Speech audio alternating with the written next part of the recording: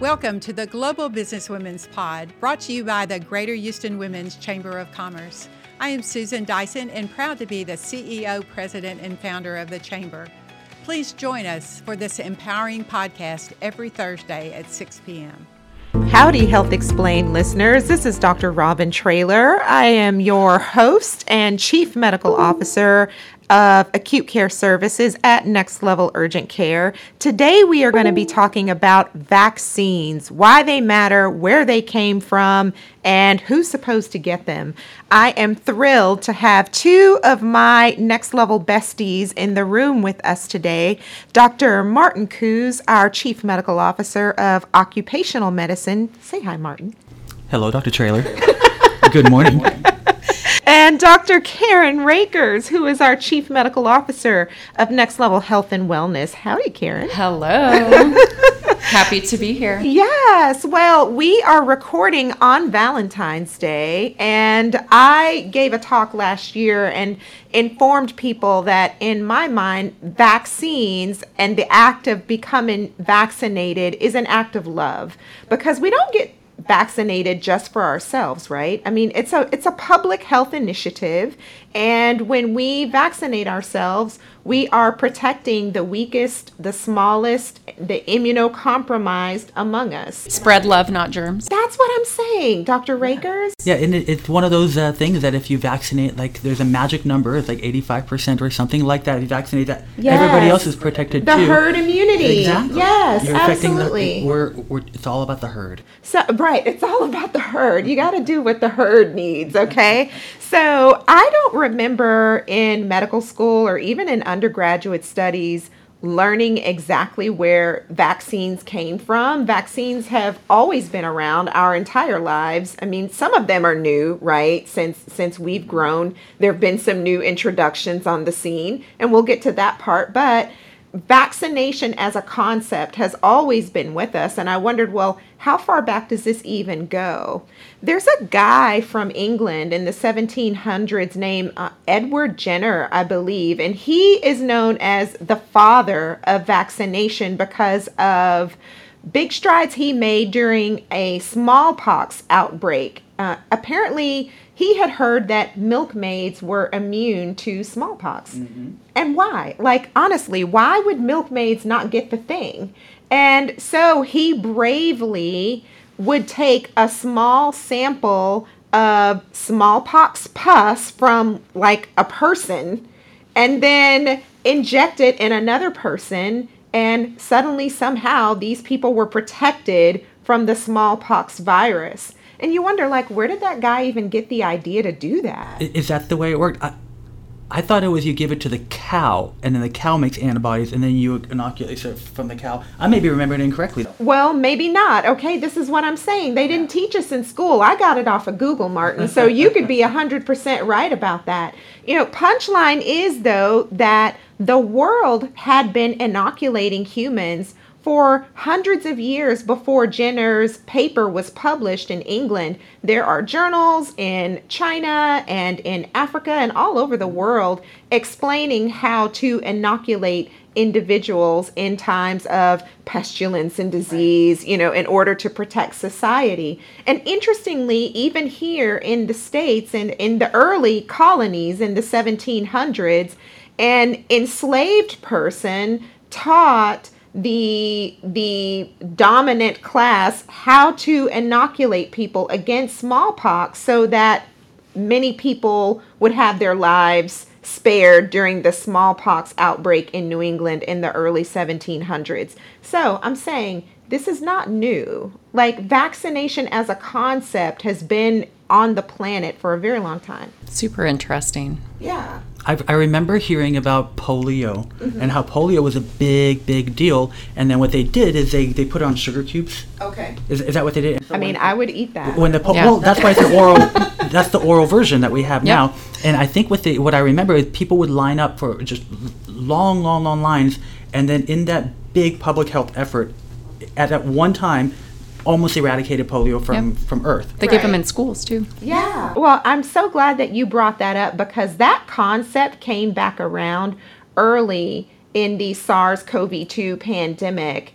Some people wanted to rely on that ancient wisdom that maybe being around, someone with the virus might help you pick it up and then develop some kind of natural immunity to the virus. And I wouldn't say that logic was totally flawed, but I would argue that getting the actual COVID vaccine is safer and more effective, more controlled than, rolling the dice and maybe just trying to put yourself in front of what could be a catastrophic, Well, and I think really that is the concept that we all believe in when it comes to vaccines in general. We want to get the vaccine that we know, what's in it and what the response is going to be based upon data, not get the actual disease, which, can be deadly. Yeah, 100%. Exactly right. Yeah, no, one thing we know for sure, the vaccine did not kill people, whereas real COVID at times did. Oh, absolutely. And what we learned with COVID, at least early on in COVID with the Alpha and maybe even with the Delta, is that it was 10 times the killer as influenza. And I know you guys remember our ICUs were flooded, our hospitals were flooded, our emergency rooms were flooded. We had lines wrapped around our urgent care buildings at that time. Remember when we were wearing the raincoats? I do. Yes. And we had to wash them after every use. You had to spray them down, let them dry. We would go out in the parking lot to swab people for COVID, because we didn't know what it was. This is before we had a vaccine, and we were just trying to keep everyone safe. And so, boom, was that at the end of 2020 when the first vaccine comes out? It was December of 2020 because Moderna we were all came here first and Pfizer came next, or something like that. Actually, we got our Moderna, I think, on it was December like 23rd. December 23rd. Because we all showed up and we got our own vaccines. Oh my goodness. I remember when Dr. Rakers got her vaccine. I remember her husband getting her vaccine, Dr. Breeze. Yes. So we were kind of a hub here. Remember, we got the first batch, and all of the healthcare providers from the whole region would drive in from like all over Louisiana. Yes. December 24th, that day was my most favorite day as a doctor ever, giving vaccination 100%. to people who were healthcare workers and high risk and really needed For the protection. first time in my career, I actually did feel a little bit like a hero, okay, because we were on the front lines. By that point, we had already been testing and trying to treat people for COVID, but now we had the vaccine and we were going to be able to make it available to, the elderly and people with comorbidities, the really vulnerable, and frontline healthcare workers. Yep. So we were desperate for it at the time. I know some of us had some questions about what in the world this vaccine was, this mRNA vaccine, where did it come from? Mm-hmm. And at Next Level, during the COVID pandemic, we established the clinical research department. So we got to be involved in some of those early immunotherapy trials that were very good and quite effective at the time. That stuff doesn't work so well anymore. But we had some comfort with understanding like immunotherapy, and then when the vaccine came out, it seemed like an obvious and wonderful kind of preventive step, because at the time, I don't know if you guys remember, we were giving the immunotherapy, the monoclonal antibody, as a prophylactic to high-risk individuals who had COVID in the home. Yep, exposure. But okay, so let's talk about mRNA vaccine. Ooh, another fun fact that I learned last year when I gave the vaccine talk.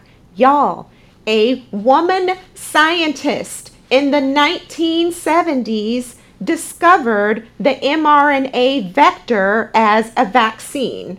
And I thought that was kind of cool. And her idea gained some traction and, developed some weight in scientific community. But by then, we had all these other formulas for vaccine, right? Live attenuated and inactivated and, all these other kinds. And so I think that by the time mRNA came around, the world just didn't feel like we actually needed mRNA, but it wound up being our saving grace during the COVID pandemic. I spoke a little bit about this in one of my talks that I gave, and what I learned during that talk is that you're right, that technology and that research has been around forever. The problem is we didn't have a vector to use it against because there was nothing that was a good fit for it. It's cool because the COVID particle, or that little... The spike protein? You're right. The spike protein is like the only thing accessible on this tiny little particle. Right. And remember, it looks like a snowball kind of thing? Yeah. And so really, no other... I mean, viruses are really like the only and the best kind of tool to target with using that mRNA vaccine. And so really that was the first time we had the opportunity to use it. It really doesn't work on other things for now. Totally. Well, it was a smart shot. Excellent. So what I learned is that the mRNA vaccine is actually a message. It's a code. It's a recipe. It's a plasmid, yeah. Yeah, right. And so in the analogy that I like to tell, because it made sense to me, you can call me simple-minded if you want to, but it made sense to me. You give your body a shot of the recipe, and then your body bakes the cake, okay? And the cake is the spike protein from COVID. Exactly. So the shot tells your body how to create that spike protein, and then your immune system goes, wait a minute, that guy's not supposed to be here. Mm-hmm. And your immune system attacks. Yeah, and your immune system goes to eat the cake. There you go. So you get the recipe, you bake the cake, you eat the cake, and now you remember. I know. Sometimes I think I'm very brilliant, Dr. Rakers, but we should eat cake on Valentine's Day. I'm telling you, today is the day for cake and chocolate and all kinds of sweet goods. We're talking about sugar cubes, for goodness sakes. I think that this was fascinating because we did the mRNA side, but there was a DNA side to this too. So you could either give somebody DNA and then they would make their own mRNA and then develop the spike protein, or give them the mRNA directly. The cool thing about this is that you actually infect one of your muscle cells, or a few of them, with the actual thing, and then that's why. Do you remember how sore our arms were? Oh my gosh, yeah. Because your body's attacking that muscle cell, and that muscle cell would be destroyed for the benefit of the whole body. It's almost like the vaccine I could not raise my arm. Yeah, and I remember looking at some of our other colleagues that I gave shots to feeling bad. It's like I punched him in the arm when I gave him the shot. But so people get worried about things like that, but all those side effects that happen are really just your body doing what we want it to do, which is to form and mount an immune response so that you have protection in the future. So the sore arm, the low grade fever, the body aches, it was almost reassuring to what we want to happen. People liked hearing about that. They liked when it would explain to them that they actually had the spike protein in their arm. It reassured them that, so I'm not getting it all over my body. It's like, exactly, you're not.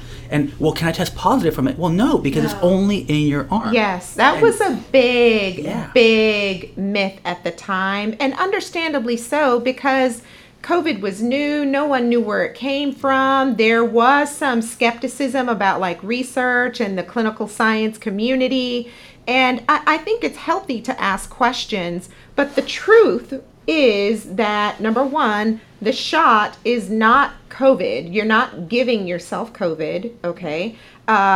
Any risk of side effect is so minuscule. At one time we were worried about blood clots, and I think the risk of blood clots from the Johnson & Johnson shot in particular was less than 0.1/10,000%. It was so ridiculously low compared to the actual risk of blood clots with COVID and other things. And so, in our work, I know that we found ourselves in front of patients and maybe even some of our family and friends really trying to advocate for the efficacy and the safety of that actual COVID shot. Well, now it's 3 years later, going on, 4 years later, and I think people are a lot more comfortable with the COVID shot than we were 3 years ago. It's almost ubiquitous, no one really cares about it anymore. I think people get, nervous about potential side effects. Again, side effects or complications. And,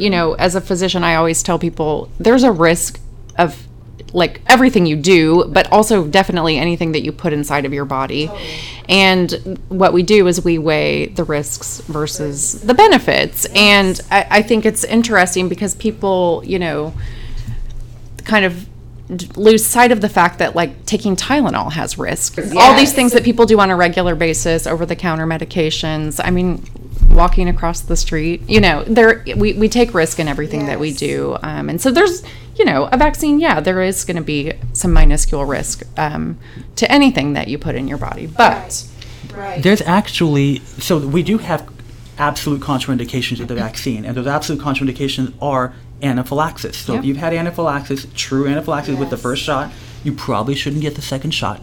But otherwise, that risk for the Moderna vaccine, it was 2 to 5 per million. It was 2-5. They weren't sure, somewhere in there. And the Pfizer was 5 to 7 per million. So absolutely tiny amount. So much so that when they had these huge drive-by parties in LA, where everybody would just drive by and they would have just hundreds of medical personnel, they wouldn't sing a single case for the whole day. So it's truly, truly extremely rare. And that's the only absolute contraindication. Right. So COVID shot's a good shot. It's pretty safe. I don't know which booster I'm on. I've probably had 4 or 5 COVID shots in my arm. I have no idea where I even am anymore. I've lost count. But so I started out talking about how when we're children, we get plenty of shots. I mean, if you are a primary care doctor taking care of infants, probably at that 2-month visit, that baby's getting like 4 shots. Right at birth, babies are getting the Hep B vaccine. That's right. So let's talk a little bit about like our vaccine timeline throughout our lives. What are we getting? What is this stuff? What are we protected from? What's the deal? Well, all kinds of things as a child, right? We get hepatitis B, diphtheria, tetanus, pertussis, hepatitis A a little bit later, MMR varicella a little bit later, Haemophilus influenza, pneumococcal. There's a bunch, right, when you're little. As a baby, that newborn vaccine series that kind of ends around age 4 to 6 when you kind of complete your childhood vaccination series. And kids do get, a good number of vaccines, which is awesome because then they don't have to get sick with all the things that we all had to suffer with. And I have to say, our generation really doesn't have a whole lot of exposure to the devastation of the viruses that we are protected against. I mean, some kids would get like measles and just die, or goodness, polio was terrible, in like the mid 1900s. Our children became lame and couldn't walk and got weak, and this is just not even something we even see anymore because of the efficacy and safety of the vaccines. Some vaccines are being phased out. The BCG vaccine, I think it's still pretty effective, 86%. But even so, because it's so effective that we really don't have to use it in the States, for example. We haven't used that in the States. Right. Well, I mean, I call that a big win for humankind that we discovered that. And I also think that it is important for society to protect its members against those kinds of devastating illness. We just should not have to deal with measles and polio and rubella and Haemophilus influenza B, for goodness sakes, And so, at schools there are vaccine mandates. Now I'm a family doctor. Of course, I'm pro-vaccine. I think everybody should get their shots. Should not miss one. I think we should all be first in line to get our shots. I don't think that there should be any skipping of vaccines. For a while there, some people were worried about vaccine linked to autism. That turned out to be completely false. Well, I mean, there was never any real science to support that claim, but it's a really scary thing to say, and I think any loving parent or grandparent might pause if they heard a bad rumor, about that shot. But they still do. Right. Well, this is what I'm saying. We still have measles outbreaks in California. Right. So, we're all of us in this room are parents, and have immunized ourselves and our children and encourage our families to get immunized. But I think some people are under the false assumption that by the time you get to kindergarten, or maybe even after you get that last tetanus booster in 9th grade, you're good. No more shots in your life. And that's not necessarily true. That's not true, for sure. We had actually mentioned that. So there's You all see two versions of this. I see three. So the second one for me is, so you have the childhood ones and you have the military ones. Oh, there you Talk about the military ones for your a second. anthrax vaccine, which Yeah, you guys get all kinds the of anthrax one was pretty cool. You get 6 shots in the first year, and then afterwards it's a yearly booster, you kidding? and it only lasts for 1 year. So if you don't boost yourself, you're no longer protected. Fortunately, anthrax is very easy to treat. And then we do the smallpox vaccine, which is not necessary for everyone in the United States anymore. Other countries still do it because, actually, I don't know if it's necessary anywhere because it has been eradicated, technically speaking. Yeah. But the most important ones that I think people overlook and kind of forget about are the ones that we should get. I'm getting to that age. We're getting to that age. Yeah, Well, let's skip to the adolescents first, because I think you're right. Babies get their vaccine series, and then they think, oh man, I'm good. Now, the adolescents is a little bit easier because schools often do require these vaccinations. But, the 11 to 12-year-olds have recommendations for meningitis vaccination, HPV vaccination. Which What an is amazing vaccine. What a blessing. Yes. I can't call it anything other than that. I mean, the idea that something like 70 to 80% of women, cancer. 70 to 80% of women in the world are going to be exposed to human papillomavirus. Correct. And that virus causes cancer. Women die. I had a patient in medical school that died mid-20s of cervical cancer. Horrible, right? Yes. Now you got a shot that can prevent cervical cancer. Yes. Incredible. Yeah. I know. It's amazing.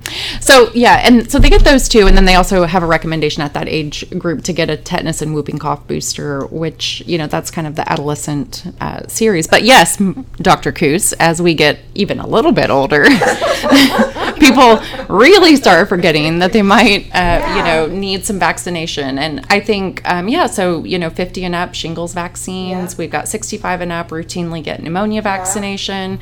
Everybody every year should continue to get a flu shot. Yes. You should continue to get a tetanus vaccine every 10 years, and actually as an adult get a whooping cough booster if you haven't had one. So we want to protect, the whooping cough one I think has been interesting because we've seen, again, outbreaks of that, pop up, at different times across the country, just really due to probably people not having as high a rate of vaccination as we would like. And so that recommendation to get an adult booster of that vaccine came about in more recent, years, like during our careers. Right. As opposed to like measles, which is easy to see, the whooping cough one, it can kind of go underlying, and you can get a whole population or whole community sick. Correct. And they don't even know it because it's just the whooping cough until it becomes very severe. Well, and I think what happens, it's not a severe illness often in adults, so we have a cough, and then you're around a baby, a newborn, someone who's younger, immunocompromised, and they actually that Sealy barky get cough, extremely ill. It's terrifying. From it's terrifying. I actually worked a pertussis outbreak in residency, and it's horrible, to watch the community be affected, by that particular illness. Well, and it's not, that's just the thing, like, it's just so unnecessary. If we go ahead and get our shots, we can prevent ourselves a lot of pain and sickness. And so, how are we going to wrap this up, y'all? It's Valentine's Day. What is like a parting thought, any kind of guiding wisdom that we would give to our friends and neighbors and our patients about vaccinations? What if people don't know their vaccine status? They lost their shot records forever ago. They haven't even thought about it. Like, how do we figure that out? Sure. Yeah, a lot of the childhood vaccinations, by the time you reach adulthood, you would not be, really wanting to repeat any of those. Some of them you would, but a lot of those, if we did want to repeat, you can actually have titers checked. Mm-hmm. So you can go have a blood test to see if you are, in fact, immune to certain conditions or not, and then determine whether you might be eligible or be able to benefit from getting vaccinated for those things as an adult. And otherwise, if you really don't know, for example, if you're old enough to get a pneumonia vaccine and you can't remember having one, just talk to your primary care doctor and get that vaccination.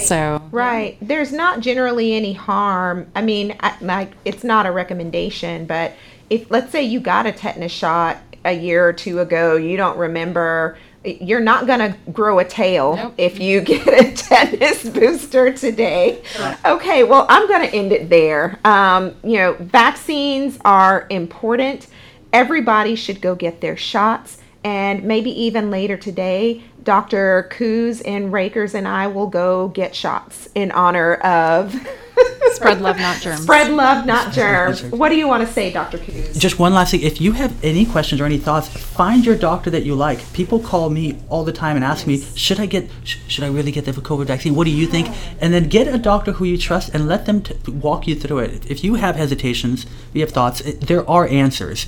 Don't sit in your cave and say, oh, the world is against me. Right. Find someone who's actually going to help you see the light. Okay, I love that. That is a good piece of wisdom, Dr. Kus. Well, Health Explained listeners, thank you so much for tuning in to our vaccines podcast. We look forward to talking to you again. Thank you so much for joining us. We will see you again next Thursday at 6 p.m.